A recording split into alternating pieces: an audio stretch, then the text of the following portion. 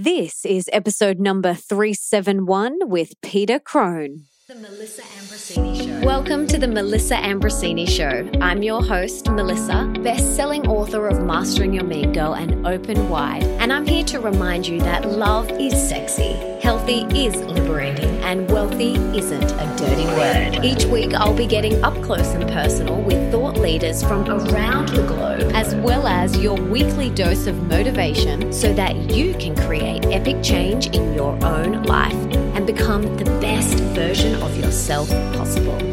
Are you ready, beautiful? Peter is known as the Mind Architect. He is a pioneer and thought leader of human awakening and potential, sought after by the highest performers in entertainment, sports, and business. He shares his insights and distinctions to transcend traditional patterns of thinking that are currently creating our experience of constraints, suffering, and disease. In a truly revolutionary way, he introduces clients and followers to the world of freedom and love that awaits all of us on the other side of our perceived limitations.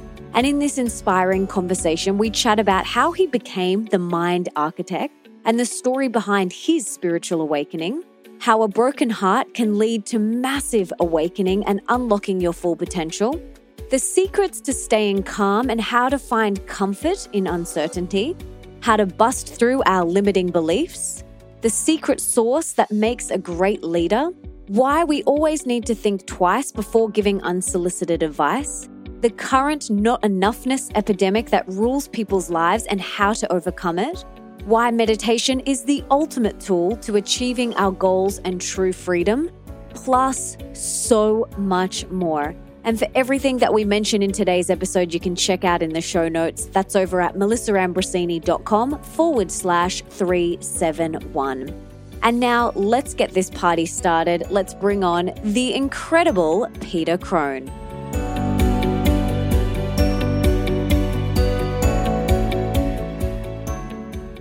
Peter, welcome to the show. I'm so excited to have you here. Before we dive in, can you tell us what you had for breakfast this morning? I can. That's a beautiful question and a nice way to start. This morning for breakfast, I had a couple of plums, fresh from the farmer's market. And then I actually went to a local store that I frequent way more than I should. But I got a bit of paleo toast with some fresh bananas, blueberries. I think it's got a little layer of almond butter on it. And then a smoothie called a maca bomb, which is not surprisingly got maca in it, and then dates and coconut milk and all sorts. Delicious. Yeah, Delicious. That was on the back of a big workout with a couple of buddies where we did Tabata training. I don't know if you're familiar with that, 20 seconds on, 10 seconds off. So that right. I've got a whole gym set up here. So that was quite fun. So that was my start today. What did you have for breakfast? I've just finished breakfast and I had some oats and wild organic blueberries and some flax and chia seeds and protein. It was amazing. See, the way you deliver that, it's so sexier than the way I did it. It's like blueberries. It's like, I'm just like, yeah, I had a maca bomb smoothie. But yours definitely sounded delicious. It really did. No, it's pretty yummy. It's one of my defaults. Beautiful. Well, like I said, I'm so excited to have you here. You have been called the Mind Architect, which I love. Can you tell us your story? Like, how did you get here? How did you get that title? Can you take us back and tell us a little bit about your journey and how this all came about for you? For sure. I mean, it depends how far back you want to go. But I mean, I grew up in England, orphaned by 17, both parents passed. And so that was certainly pivotal in my own evolution as a human being. At that point, I had no idea that I would become known as the Mind Architect, obviously. But it was a natural progression where I was just constantly fascinated with self-awakening, self-development, self-improvement. Through college, I was always the guy my buddies would come to about their girlfriend problems. So I was a good listener. And just by virtue of being orphaned, I was very sensitive to my surroundings initially because I was trying to survive. So, I became very vigilant. I became very aware. But then it sort of became a natural gift for me to actually pay really profound attention to people and certainly in the way they speak. And one thing led to the next where I started doing a little bit of coaching. I was actually a trainer originally back here in LA when I first came to the States for 5 years, traveled around the world. That's when I was living in Sydney, Australia for 2 years. We were shooting some big movies down there. So that was my introduction to your beautiful country. Then it sort of transformed into more mind training, and I got a lot of athletes who reached out. I started to have incredible success with a couple of golfers, then a couple of baseball players. And before you knew it, everyone under the sun was wanting to work with me, because obviously who doesn't want to get better results, certainly when you're being paid millions of dollars as an athlete. So to come back to the question, the title Mind Architect was sort of born of necessity, because I was called the happiness guru, I was called a spiritual teacher. But certainly things like spiritual teacher, they're already contaminated, right? Certain monikers already have a certain degree of interpretation that people assume. So I wanted to create something that was unique, that would actually warrant engaging, and it would inspire curiosity. So when I say I'm the mind architect, naturally the human brain, because it's not a common use of words, it inspires questions. So people would say, oh, wow, that's cool. What's that? So then it gives me the forum to be able to explain in a little greater depth, versus just being pigeonholed as like, oh, that guy's a spiritual teacher. Like somebody knows who I am. So the mind architect thing, that was born a long time ago. I actually did a little TV show here in the States, and they called me a mind architect for that, for that show. But then the title really stuck in the last sort of 4 or 5 years or so. And certainly through joining Instagram a couple of years ago, and now a lot of podcasts like yours that I've been on, and it seems to be working. So losing your parents at 17 years old must have been really huge for you. And you said you were interested in the mind and spiritual awakening, but was that something that they instilled in you, or did you just wake up one day and you were like, I'm interested in this? Like, what was your introduction to awakening? Good question. It started really in college when I was 18. So it wasn't anything really my parents did. My mum died when I was 7. So she really didn't get the opportunity to instill too much, aside from I know she loved and adored me, but there was certainly no like real prerequisites to spiritual awakening by virtue of my mum sharing anything. I was a 7-year-old who just wanted to go outside and play footy, So with my dad, he was a very loving man too, but I wouldn't say he was in the traditional sense like spiritual or like a tree hugger or anything. He was just a loving man. He was an engineer. We lived a simple, life. It was sort of, we weren't struggling, but we certainly weren't wealthy. So really, where my conversations around consciousness, spirituality, and who we are beyond our personas started in college when I was probably, I'd say, 19. And I would sit under a tree with a friend of mine called Guy. And Guy was like more your traditional kind of hippie who I'm still in touch with after all these years. But we would ask those big questions of like, what's the meaning of life? Who are we? Why are we here? Blah, blah, blah. And so that's where we would actually sit and discourse. The two of us, we would write. He would lead little workshops at college, which were really beautiful. And so that was sort of probably my introduction to even the conversation about spirituality and consciousness. The pivotal moments in my life came a little bit later, certainly when I was around 29, 30, when a girlfriend I'd been dating, who I was in love with, left me. As often the case, the heartbreak was the heart open in my case. So that was my...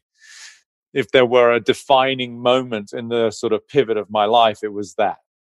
Wow. What did you learn during that heart-breaking, heart-opening experience? That I didn't know anything. And that was so liberating to not try and figure life out.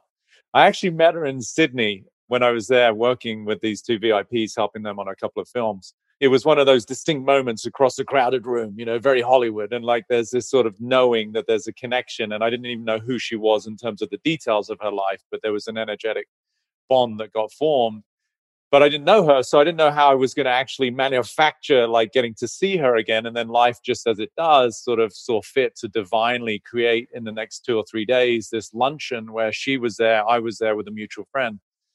And we got to sort of declare to each other as the other friend left the table, it was just me and this one girl.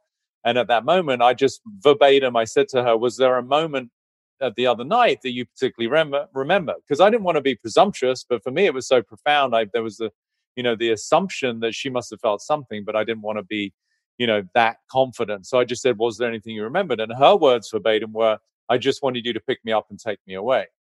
So that was one of those hopelessly romantic moments.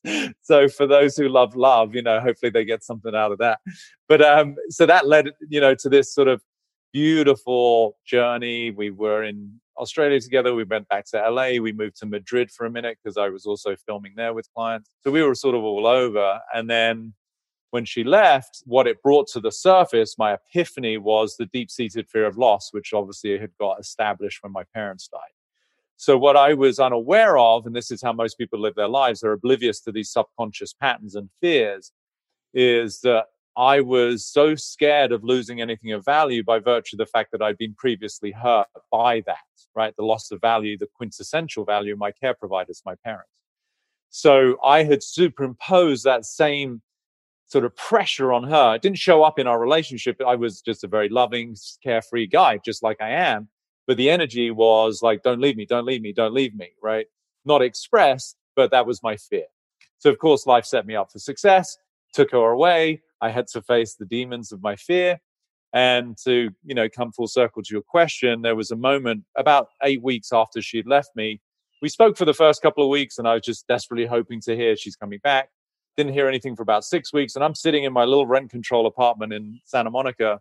And I had all of these questions incessantly going around in my head that was just exhausting. Like, will I see her again? Where is she? Will I meet anyone else like that? Is she dating anyone? And what I realized in one profound moment is I got the answer to all of the questions simultaneously, which was, I don't know. And at that moment, I realized I'd never known. And in fact, the very nature of life itself is not knowing. And then by virtue of being human and wanting to survive, we're trying to figure it out. And so for the first time, I got the fabric of life, and I found complete peace with not knowing. The really profound part of that is not only how liberating that was, I've completely emancipated myself from any sense of fear or need to survive. But within 15 minutes of me having that realization, she called, my phone called. I don't think I even had a cell phone back then, but my landline called, and it was her. Hadn't spoken to her for 6 weeks. She'd made her way all the way to New Zealand. She couldn't physically be further. It was the antipode of like LA. And now she's crying, saying she misses me so much. Wow. So that to me spoke to quantum physics, entanglement theory, the fact that I'd suddenly released the barricade that I was stuck in based on fear of loss. I was actually now fully available. She loved me. There was no doubt about it. And I loved her. But I wasn't fully available because I was too busy trying to preserve myself unconsciously. So no judgment. This is why relationships don't work, right? Because people are stuck within their own subconscious cages, just trying to be who they feel they need to be in order to elicit love and acceptance or avoid pain. So at that moment, it was just so profound, but I was just completely a different human being, Wow. So she came back for a minute. It was lovely, but, the relationship had served its purpose. We're still in touch, which is beautiful. She's now married, lives in Florida, and life is good. So that was quite profound for me. Especially with what is going on in the world right now. So many people are wanting that certainty and wanting to know what's next and to control the outcome in every area of our life. And what your realization was is, I don't know. So how can we be comfortable in the not knowing so that we can live our life in the moment, present, and just be here? Because it's often that panic and that stress and that overwhelm of the not knowing that pulls us out of the present moment. So how can we let go of that and trust and come back to the moment? That's a great question. And I would say it's not so much that people want to know what's going to happen. That's the symptom. That's the illusion. That's how it presents, right? What people actually want is security, reassurance. They want to feel safe. So, and my work is unique in as much as it's sometimes counterintuitive, because what you just said is, how do we let go of that? For me, the way we let go of that is actually to embrace it. So it's sort of kind of a little bit the opposite. So it's not so much about letting go, but recognizing your humanity by design is self-preserving. And so if we can actually embody the part of us that is scared, that is looking for reassurance, that's constantly trying to figure things out, no different than a mother would hold a baby who's scared, or a child who's got trepidation about the future, the parent would embrace the child. They don't let the child go because they're worried. At least I hope they don't. Some people do, but that's a topic for another conversation. But a loving parent would embrace the child who's feeling the concern, the worry, and the anxiety. So likewise with ourselves, there's that part of us that feels inadequate, that feels insecure. So what I teach people is actually the embrace and the inclusion of that part of us as a reflection of our humanity. How do you teach people to do that? So do you have any part of your body as a beautiful woman that you would look at and go, well, it's not perfect, whether it's the scar or it's a dimple or it's something that you don't like about yourself? Is there one part where you could, from women who struggle with a little bit of a muffin top to a little bit of cellulite, they don't like their hairline. I mean, we're all human. There's things that we don't necessarily go, oh, wow, that's my greatest feature, right? So do you have anything? Maybe you don't. Maybe you're flawless. No, so one thing did pop into my mind. It's just something that I'm like, oh, that could be improved. Yeah, great. So how did you integrate that part of you? By accepting. There you go. Answered your question. Easy. And you know what? It really is quite simple. And you were sharing before that you were a personal trainer, and that was the entry into the work that you now do. I was kind of similar. So I studied holistic nutrition. So I was helping people with nutrition. I was looking at that. That's what I kind of looked at first. And so I was helping people get healthy and well again through their nutrition, you through personal training. And then what I realized is that it doesn't matter what you're doing here or how many bicep curls you're doing or what you're putting in your mouth. If you've still got this really loud inner critic, or I call it my inner mean girl, if you've got this really loud inner critic that's saying you're not good enough, you're not pretty enough, smart enough, strong enough, who do you think you are? My whole first book is called Mastering Your Mean Girl, and I did a TED talk on it, and I created this 4-step cast process to help people cast aside their inner critic so that their true self can shine through. But I want to hear, what is your process to help people bust through those limiting beliefs, those limiting fear-based beliefs that we have in our heads sometimes? How do you help people rewire their brain so that those limiting beliefs aren't the default? What's your process and what do you teach people? So I'd say it's kind of the opposite. So I teach love, So does CAST an acronym? Yes. What does that stand for? So the first one is character. So I get you to create a character for your little inner critic. And this is to make it fun and playful. And then the second, the A, stands for awareness. We've got to become aware of what is going on in the head, what they're actually saying. For some people, it might be around relationships. For some people, it might be around their body or their skills. And then the S stands for we shut the door on that inner critic that's going to come knocking on your door. And I get people to visualize it like an annoying salesperson who comes knocking on your door. And you just say, I'm not interested today in that thought or that belief or that story. And then the fourth one, T, stands for truth. Come back to the truth of who you are, which is love. Right. Gotcha. Cool. So you might then not like what I'm about to say based on what you've created. So I like the idea of the character, and obviously awareness is pivotal. The only difference I would say is I don't shut the door. I actually invite them in. And that's the embrace, because that is love. Otherwise, so similar to what you were saying about the part of you that, okay, it's not such a big issue. It's not your favorite part of you, whatever it is, your physical quality, characteristic. But it's also not something that really bugs you. So you bring awareness to it, but you're also, to me, what you said in response to my question is, how did you learn to integrate that? You said, well, I accepted it. So that's where I would just say my process is a little different, or you could say a lot different, but it's embracing, that's our humanity. I've never met anybody who doesn't have some sort of insecurity, inadequacy, some sort of narrative or dialogue that is in its own way self-judging.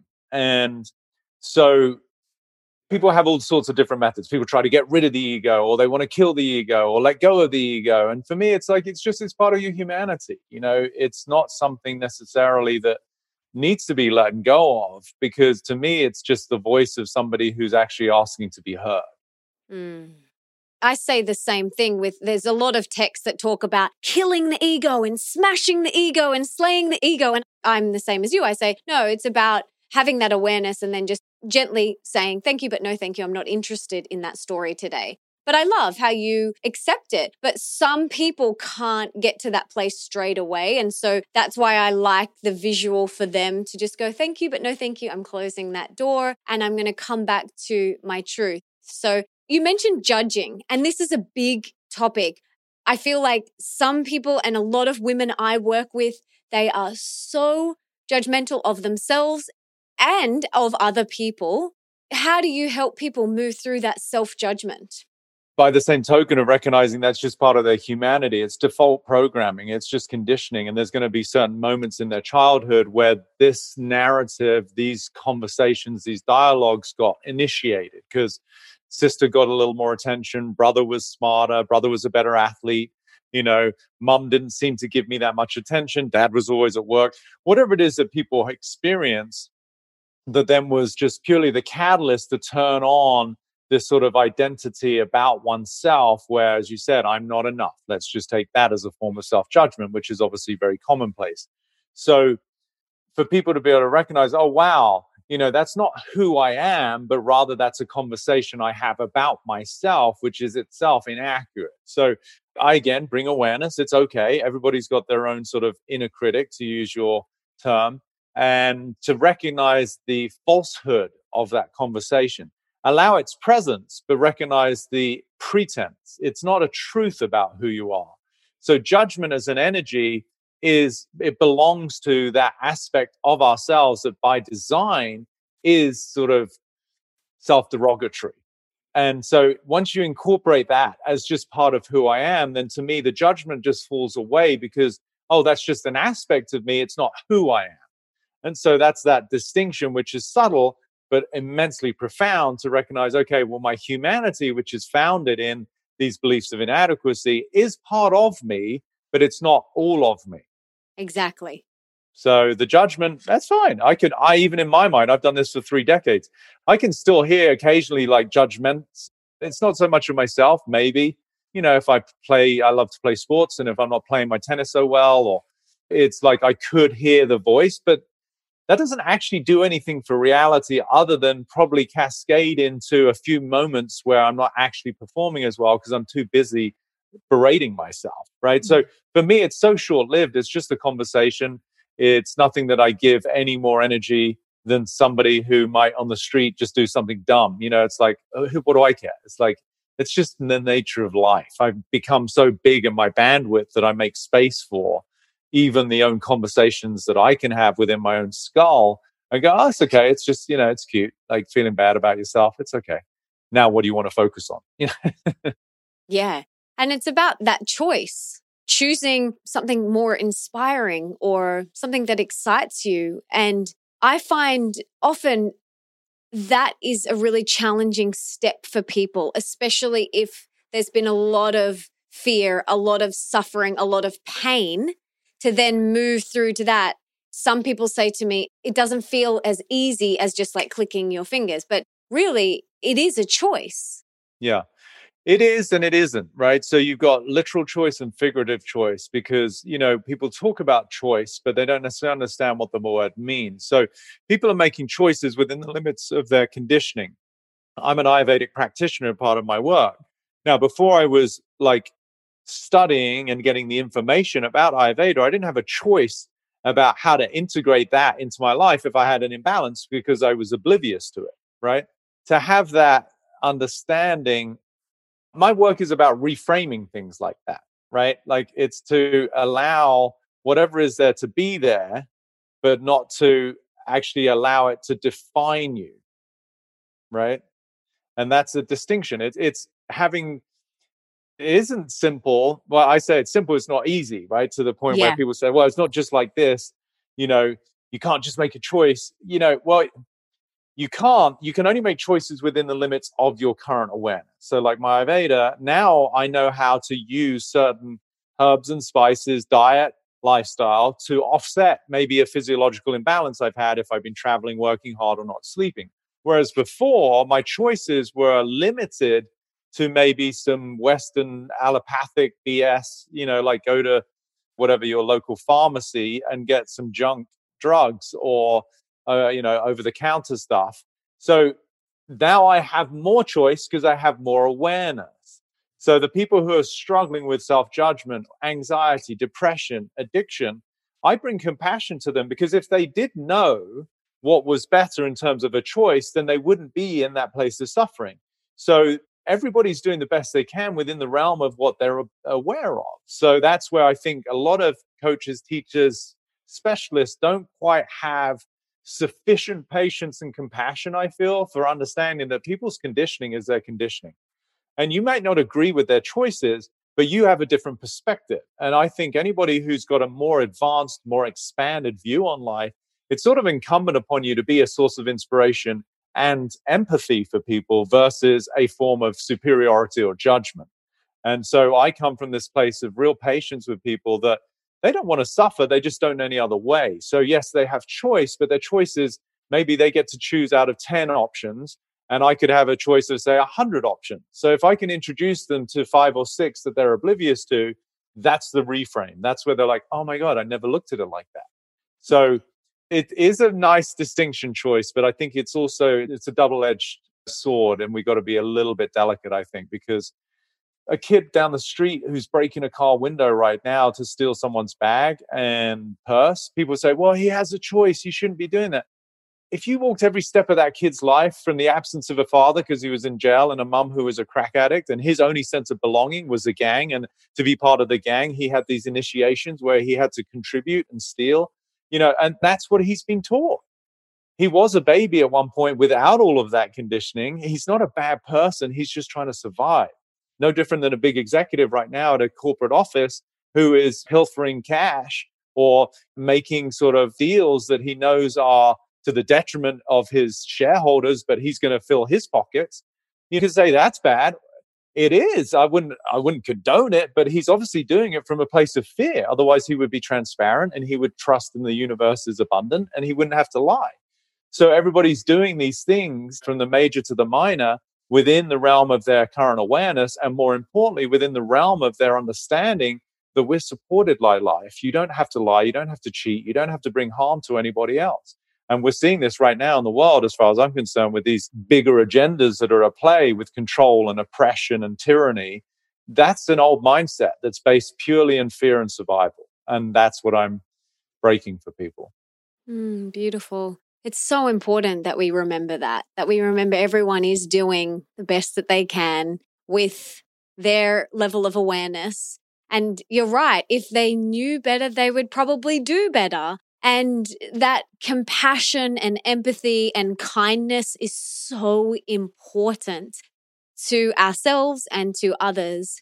And I remember when I first started on this journey, I really wanted my parents to get on board and my siblings, and I wanted to preach everything that I was learning and remembering from the rooftop. And it was causing a lot of friction in our relationship. And they were on their own journey, and everyone is on their own journey. And I think what makes a really great teacher and a great leader is what you said, that empathy, that compassion and that kindness, and not rolling your eyes at where someone is at, but instead offering them 1, 2, 3 or 4 or 5 alternatives that they may never have realized were even possible before. That's our job. That's what we're here to do. It's certainly my passion and my purpose is to help people look through new eyes. But again, even that I only do when people ask. I think there's a lot of superimposition that gets met with a lot of defense, because unless somebody's actually asking for a contribution, then it's going to come across as quite often a form of judgment, that you're telling people like there's something wrong with them, but that you know better. I mean, the audacity of that mindset to me is quite unattractive.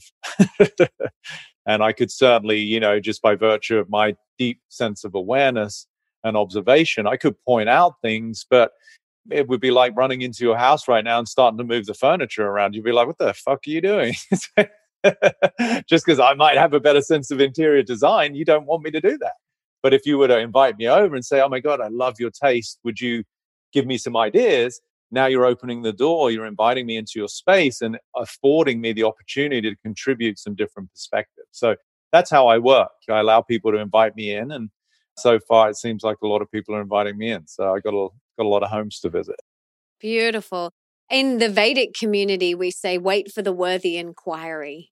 And that's, again, another aspect of a great teacher and a great leader is to wait for that worthy inquiry, not force it down people's throats and want them to try meditation or whatever it is. It's waiting for that. And for me, over my journey is definitely something that I have really tried to embody more of, especially at the start. You want to share everything and you get so excited and you're like, did you know this? And you've just got to wait for that inquiry, because that is a great visual of when someone isn't wanting your advice or wanting your opinion. It is like someone coming in and rearranging your furniture. You'd be like, what are you doing? So I want everyone to really take that on board.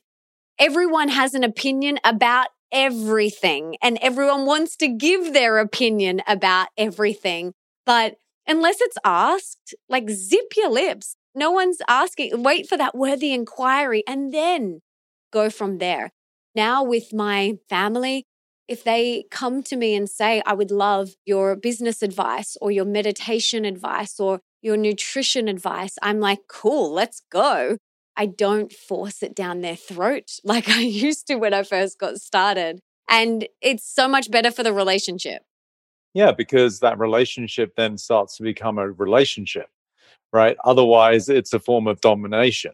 It's not a relationship, right? It's a form of imposition, demands that you're putting on somebody. That's not a relationship. It's got nothing to do with love. And again, this is why relationships are often one of the main topics that I help people with, is because they recognize, wow, I'm not actually in a relationship with that person. I'm in a relationship with my idea of them.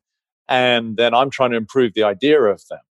Right. So it's very subtle, but it's very profound. So what you just described in terms of your own evolution, which is beautiful, that you recognize and you can admit that you were trying to force people to do things or force your ideas on somebody, that's dictatorship, versus you letting them come to you when they're ready and accepting them for who they are. That's love and acceptance. And if people just get that distinction alone, it will completely transform their relationships, whether they be professional, personal, or romantic. It is the reflection of love that allows me to be who I am, but simultaneously extend that to somebody else and allow them to be who they are and where they are, knowing that we're all dynamic works in progress. So just because someone's doing something today that you don't necessarily concur with, agree, or like, it is nonetheless who they are today. And so to give them space to maybe evolve into something else or someone else that perhaps would be more favorable to you, but without you having to in any way make demands on them. So you can be committed to someone's evolution without actually making them wrong for where they are. Beautiful. It's key. It's key if you want your relationships to work. Yeah, exactly. If you want to have a lot of hostility, fights, dramas, and divorces, keep doing what you do. Exactly. Just popping in to tell you about Organifi, an all-natural, organic, vegan, super delicious superfood blend that I'm obsessed with. As you know, I'm a serious health nut, and health is one of my top priorities and core values, and something I don't skimp on. This is why I make sure to have my Organifi green juice daily. We all need more greens in our life, and starting your day with these alkalizing, nourishing greens is a great way to make sure you're getting more. But they don't just do greens. They also have a red juice, gold mushroom blends, clean protein powders, probiotic blends, and so much more.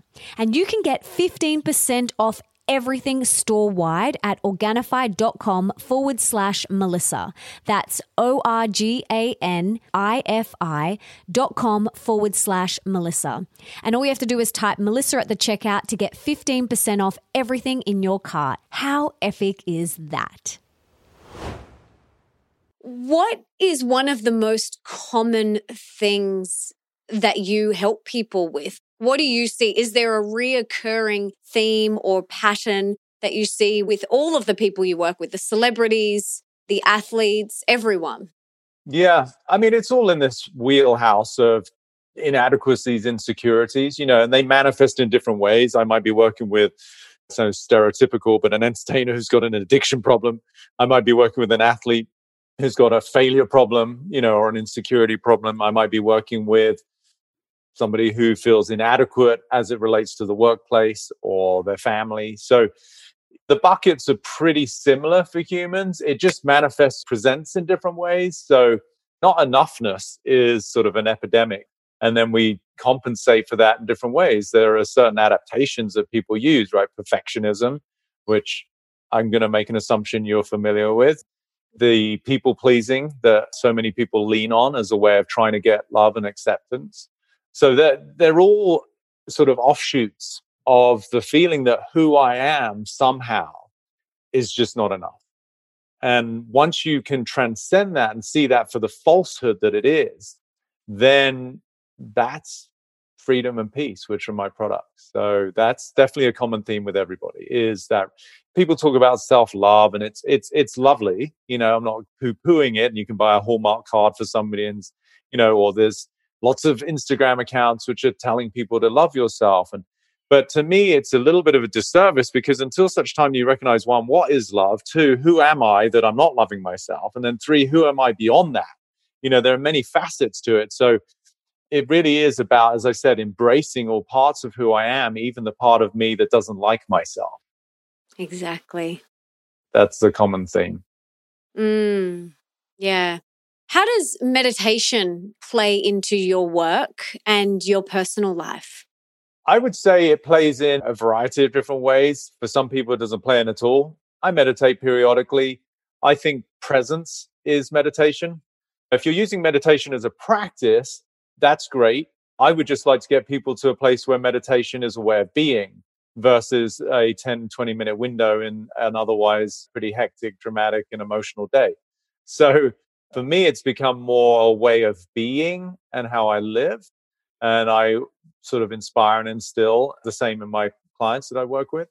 But for some people, they certainly need to start with a practice to even get some semblance of what it means to be out of their chatterbox mind with all of the concerns and fears and apprehensions, where they're trying to figure everything out and they just got this rumination over and over and over. It's like, okay, if they learn the practice of meditation, they can start to get this glimpse of what it means to be just still and at peace. So I think it's like a lot of people now are doing plant medicines. It's sort of become very en vogue, and people are doing the ayahuascas and the combos and, whatever it is, DMTs and psilocybins. And I don't know, it's not my world, but it gives people a glimpse of something that they were previously oblivious to, which can then become aspirational, right? Like it's just somebody watching one of my clients who's an incredible athlete. Maybe like I was with a client's kid yesterday, he's 16, 15, he's a young golfer. So he's aspirational in the way that he looks at these professional golfers, as that is something he wants to step into. And so it gives him dedication, commitment to his craft, to work on his putting, to go to the range. So I think when we have these experiences, either through meditation or some kind of, if it's a psychedelic experience, or it can be just, you're looking out at a beautiful sunset and somehow you just get this feeling of inspiration.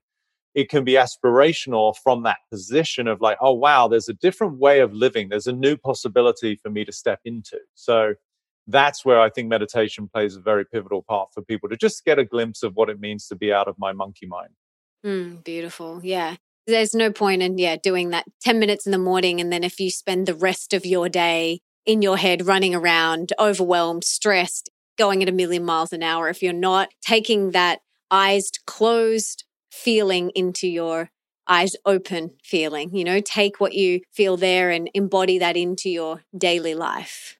So I shouldn't be screaming at people on the highway. How you doing, you fucking idiot? Oh, gosh.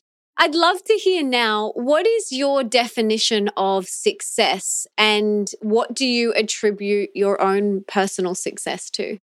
I mean, I talk about this in different ways. So I don't know if I would just succinctly put it into a definition, but what success represents to me, if I were to use one word, I would say peace. Because I've got many clients who've got more money than time, literally multi-billionaires. And I love them, but they still, prior to working with me, of course, now that they have, awakened and got the gift of freedom, which is my real product, but prior to that, anxiety, depression, addiction, disharmony in their relationships, kids that don't like them or don't talk to them, whatever. So that they might look successful in the traditional sense, but what they're really craving to me is relief from the inner narrative that creates suffering. So success to me is the cessation or the end of suffering.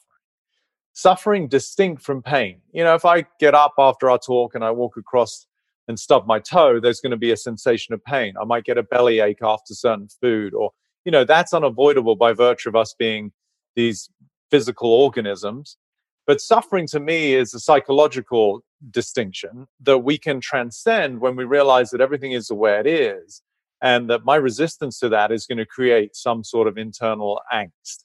So success is the absence of all of that noise, which I would also say is like, being totally free. So that's my form of success. And how did I get to it? As I was sort of saying, through the events of my life that were at the time difficult, but nonetheless were the catalyst for me to look at something in a different way, just as I do for other people, and realize that there was neither anything wrong with me nor anything wrong with my life, at which point I found total presence and harmony. That's not to say that there wasn't a subjective preference of how I wanted things to be, but I was no longer in juxtaposition or resistance to the way it was. And that's a very subtle but profound, again, shift in my relationship to reality. So success is being at peace with everything. I love that. It's beautiful. What are you working on or would like to improve within yourself at the moment? Hip rotation. It's very specific. Hamstring extension. I mean, gosh, I feel very content with who I am. And then all the other things are sort of ancillary to that. So even though it's a joke, I'd love to be more mobile. I'm an athlete and I do very well at what I do, but I know my performance physically would be enhanced if I had greater mobility. I'm a guy. Most guys tend to be a little stiff. I'm not at the stiff range, but I'm certainly not at the handy bendy yogi range either. So that's something I'm working on. I'm working on business wise. We just launched my course again, which is awesome, called Free Your Mind. That's very exciting. I'm working on a community for next year for people to be a part of. I'm finishing my first book, which is very exciting. Yeah, and just always working on being a more loving, compassionate, and patient human being. I think I do pretty damn well at that, but I'm no Mahatma Gandhi just yet. Maybe close, a little younger, maybe wear more clothes. I don't walk around in like a little, what's it called? Shawl. So yeah, and I let life guide me. You know what I mean? So rather than me thinking, what do I need to work on? Life will present you with what you need to work on. There's a certain humility about the fact that I let life present me with what are my opportunities for growth that perhaps I was even oblivious to. So I've been dealt a pretty good hand thus far. For sure, a lot of trials and tribulations, but as it relates to my own karmic evolution, they've always been for my greater good. And for that reason, I have an immense amount of gratitude. So even when things come to me that are seemingly difficult or challenging, or maybe even stuff I don't want, I have a different relationship to now where it's like, okay, where can I embrace this as a recognition that I'm a beneficiary of these circumstances, not a victim of them? Yeah, there's always lessons and growth in those opportunities. I know they can feel really uncomfortable and stretching, but on the other side of them, there's growth, there's evolution. And that's what we're here for. We're here to grow and evolve and learn. That's why we're here on earth. And if we're not looking at those situations or circumstances through that perspective, then that's when I feel like we're kind of butting head with life. Oh, I thought I was on Earth to eat as much mint chocolate chip ice cream as I could. You just totally shattered my purpose. I'm so sorry. I'm so sorry. Yes, indeed. We're all a work in progress, growing to a more expanded view of ourselves, for sure. Absolutely. Let's pretend now that you have a magic wand and you could put one book in the school curriculum of every high school around the world. Now, besides your upcoming book, which definitely should be in the curriculum, what is one book you would choose? Well, first of all, we don't have to pretend I have a magic wand. I clearly have a magic wand. Yes, absolutely. Gosh, that's a good question because there's so many. And it's appropriate to, in Ayurveda, not dodging the question, but, someone says, well, what should I eat? Or what time should I? And we always say, it depends, because there's so many variables. So my favorite book is called I Am That. But it is a tome of content that I would not recommend for many people. I've mentioned it on a couple of podcasts prior to me actually mentioning it in a similar dialogue like this, where someone asked me about books. I probably referenced it to 3 or 4 people who I thought could actually read it, digest it, and get it. So do I think it should be part of the curriculum? Yes, because it's extraordinary. Do I think it would go over most people's heads? Absolutely.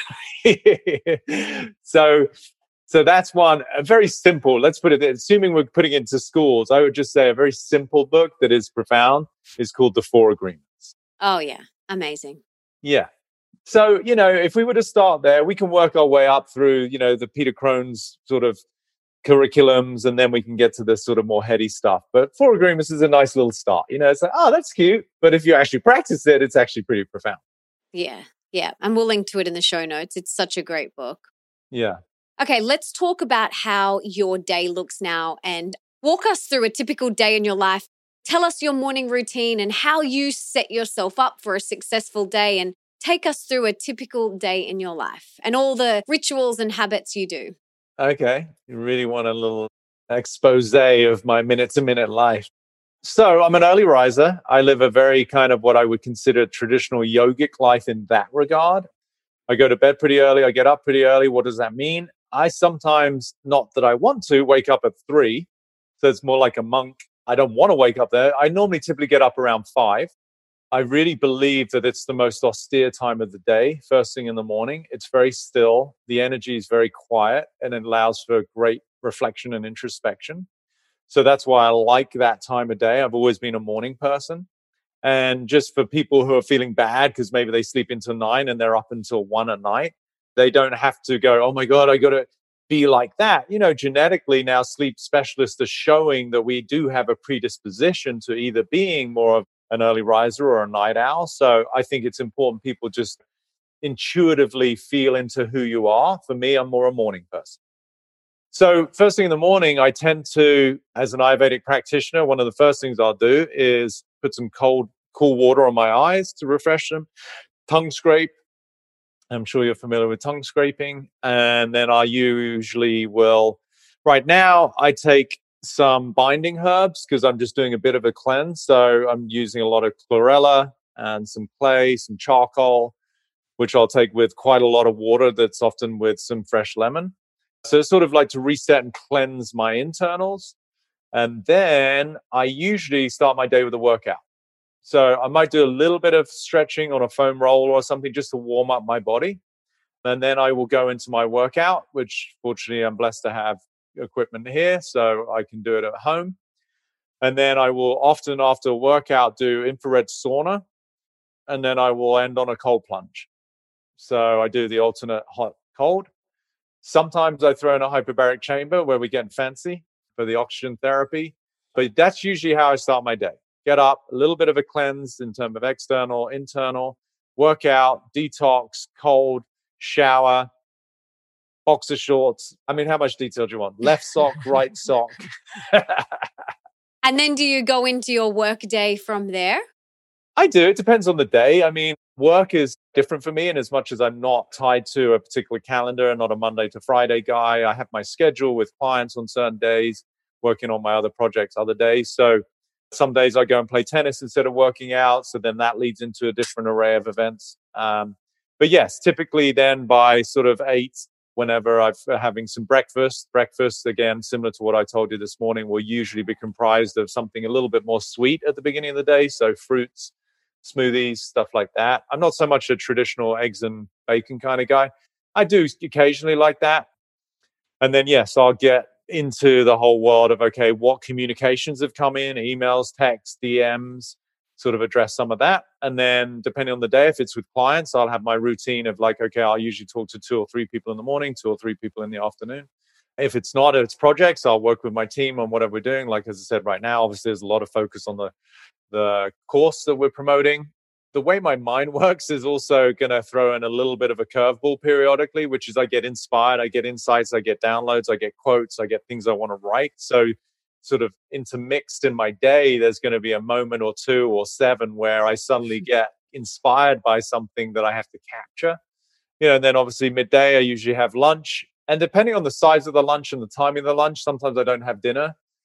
People now are into intermittent fasting. They'll often do it the other way around, where they'll skip breakfast. In Ayurveda, we would actually say that's a bad idea. If you're going to skip any meal, it should be dinner. The sun's gone down, your digestion is the weakest.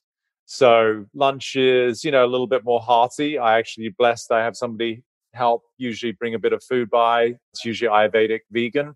I'm not labeling myself vegan, but I tend to eat as much plant-based food as I can. And then, the afternoon, obviously got to throw in a little bit of fun there, here and there. Friends come over, watch a good movie, go out, go watch a sunset, ride a bike, all of that. I love hiking, especially around sunset. And then there's other Ayurvedic practices that I incorporate. So Abhyanga, you're familiar with Abhyanga? So Yes. oil massage that I will do periodically. I try and do that 3 or 4 times a week. And, I do blood work regularly, see what's going on in my chemistry to know what I need to do in terms of adjustments for food and maybe supplementation. I'm basically a complete, maniac as it relates to being healthy.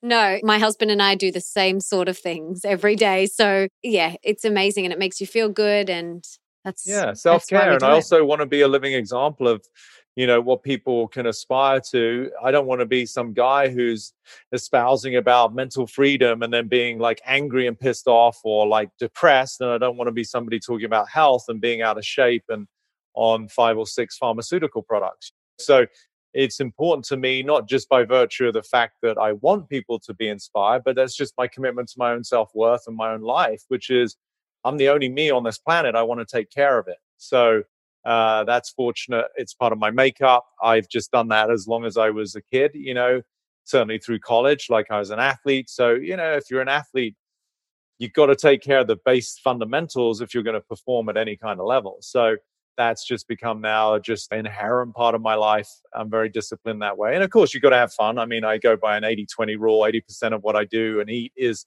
immaculate. And then 20% is the mint chocolate chip ice creams and the whatever else. I got a sweet tooth.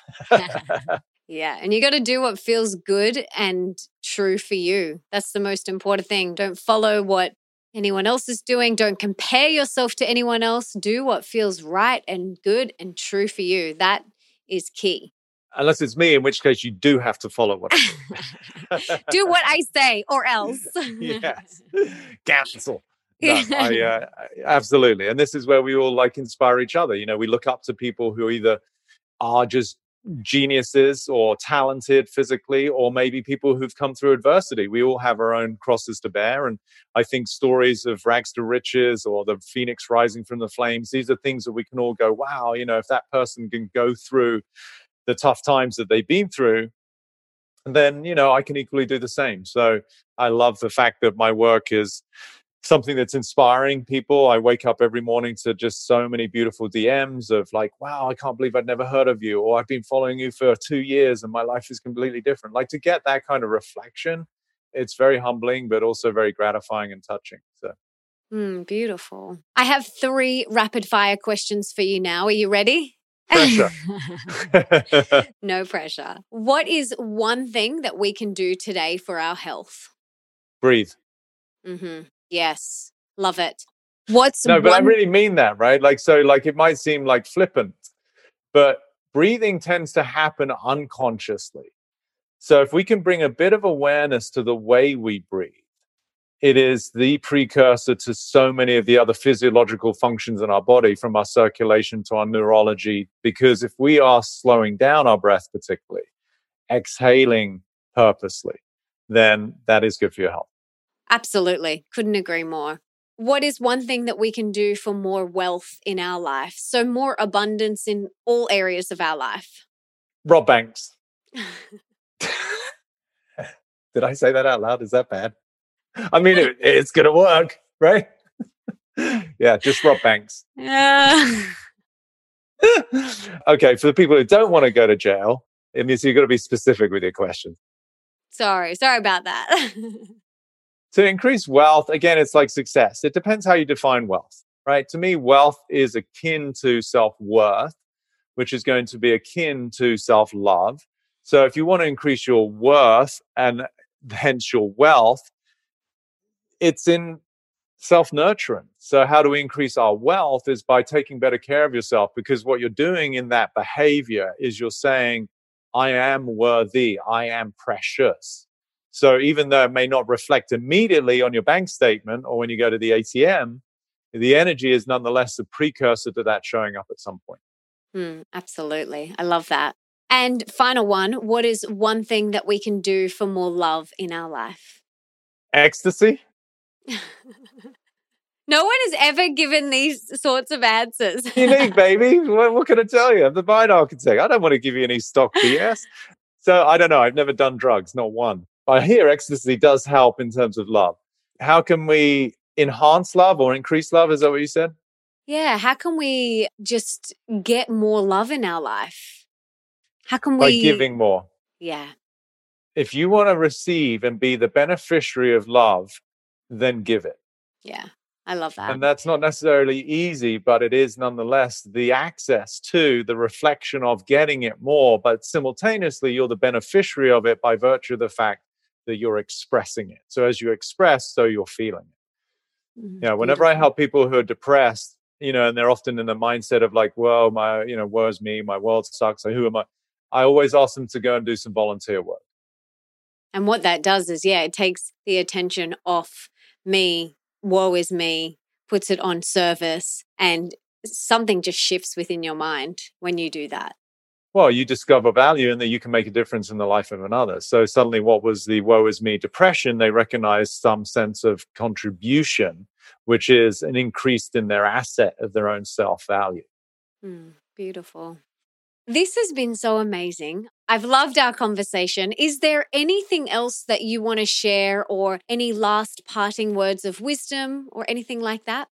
No, it's been lovely to be with you. Obviously, this is the first time we've been together, and you're a sweetheart, and obviously you're doing a lot of great work, and I feel privileged to be on your show, and I'm excited to see when it comes out, and I hope we get some beautiful response. And all I would say is just care immensely, and I love helping people, and I hope that comes across in my words, in my work, in my demeanor. And I think that is, parting words of wisdom is, let's just be as a society much more caring and kind to one another. And it usually starts by being more caring and kind to ourselves. So that's what I would wish for the planet that we're currently on. Me too. You have shared so openly and honestly, and all of the work that you do is of service and so helpful for so many people around the world. I want to know how I and the listeners can give back to you. How can we serve you today? Just wire some of the money from the banks that they rob. That's totally fine. A minimum? What's the minimum? Yeah, if we could, it depends on the size of the bank. If we can creep into the 7 figures, great. Awesome. Done. Mint choc chip for life. No, listen, I get so much gratitude from the fact that people share my work. They go on my Instagram, they find a story, they share it with their loved ones. So, and if people want to engage in my product, my course, although I don't know when this comes out, the course might be closed, but they could sign up for whenever it comes out again. Anything that I can do to be of service to people by virtue of the fact that they're engaging with me is of service to me. So, just sing Peter Crone's name from the rooftops. And someone from Australia actually did a portrait. That was very sweet. They sent that recently. Oh, yeah, beautiful. It was really impressive. Yeah. But I don't need more portraits. Cash or ice cream. Mint cash, chocolate ice cream. or sharing. Lots of sharing. Peter Crone is the greatest thing since sliced bread. Just small stuff. Keep it humble. Yeah, exactly. Exactly. Just before we go, tell us a little bit about the course that's coming out. What is it? What's involved? So it's called Free Your Mind. So it's all online streaming. There's 3 main components. One is called The Insights, which is where I'm giving insight about how the brain works, the mind works, the ego, why do we suffer. I think there's about 17 videos in that. So there's a lot of content. You get to download PDFs and you go through the work with me, like I ask questions. So you look at your own life. And then there's guest sessions, which is really cool. I work with 4 people I'd never met before. They tell me what their problems are in the space of I think the shortest is 30 minutes, the longest is maybe 50 minutes. I take them through this whole awakening process. So you get to be a fly on the wall and watch it and relate, because we all resonate with the same thing. So that's super cool. And then you can buy the combination. And then there's another option to be part of a group conference call with me and whoever signs up, which is always fun. So yeah, Free Your Mind, it's been awesome. The feedback has been incredible. It's truly life-changing. So it'll probably be out again, I don't know, towards the end of the year if people missed it this time, but they can always sign up for a waitlist. Yes, and we'll link to that in the show notes so everyone can go and check it out. Peter, this has been amazing. It's been so lovely to connect with you and to hear your wisdom. Thank you so much for being with us today. Thank you so much for all the work that you do in the world. I'm so grateful that our paths have crossed. Likewise, my dear. Such a pleasure to be with you. And I'm excited to see where this goes and to be in touch in the future. So thanks for having me on. Wasn't that awesome? I loved this conversation. I loved getting to know Peter more. He dropped so many truth bombs and it was just so inspiring. So I hope you got a lot out of it. And if you did, please subscribe and leave me a review on iTunes or on your podcast app, because that means that we can inspire and educate even more people together. And it also means that you could potentially be the review of the week for next week and win one of my top favorite products. And speaking of review of the week, this week's review of the week is from Lindy H, and it's a 5-star review titled Absolute Happiness. And Lindy says, this podcast is one of my absolute favorites. When I feel I need a little pick-me-up or grounding, I turn this potty on and instantly get a boost. Thank you, Melissa, for all that you do. Lindy, thank you so much for that beautiful review. And as a little thank you, I want to gift you one of my top favorite products. And this week it is a water bottle and shower filter from Hydrogen Health. So how awesome is that? So leave me a review on iTunes and you could potentially win a Hydrogen Health water bottle and shower filter, a bottle of wild olive oil from the Wild Olive, some goodies from Organifi, or a pair of blue light blocking glasses from the Melissa range. How cool is that? Now, don't forget to come and follow me on Instagram at Melissa Ambrosini and tell me your top key takeaways from this episode. I absolutely love reading what you get out of each episode, so please come and share it with me. And for everything that we mentioned in today's show, you can check out in the show notes. That's over at melissaambrosini.com/371. And before I go, I just wanted to say thank you so much for being here, for wanting to be the best, the healthiest, and the happiest version of yourself, and for showing up today for you. You rock. Now, if there's someone in your life that you can think of that would really benefit from this episode, please share it with them right now. You can take a screenshot, share it on your social media, email it to them, text it to them. Do whatever you've got to do to get this in their ears. And until next time, don't forget that love is sexy, healthy is liberating, and wealthy isn't a dirty word.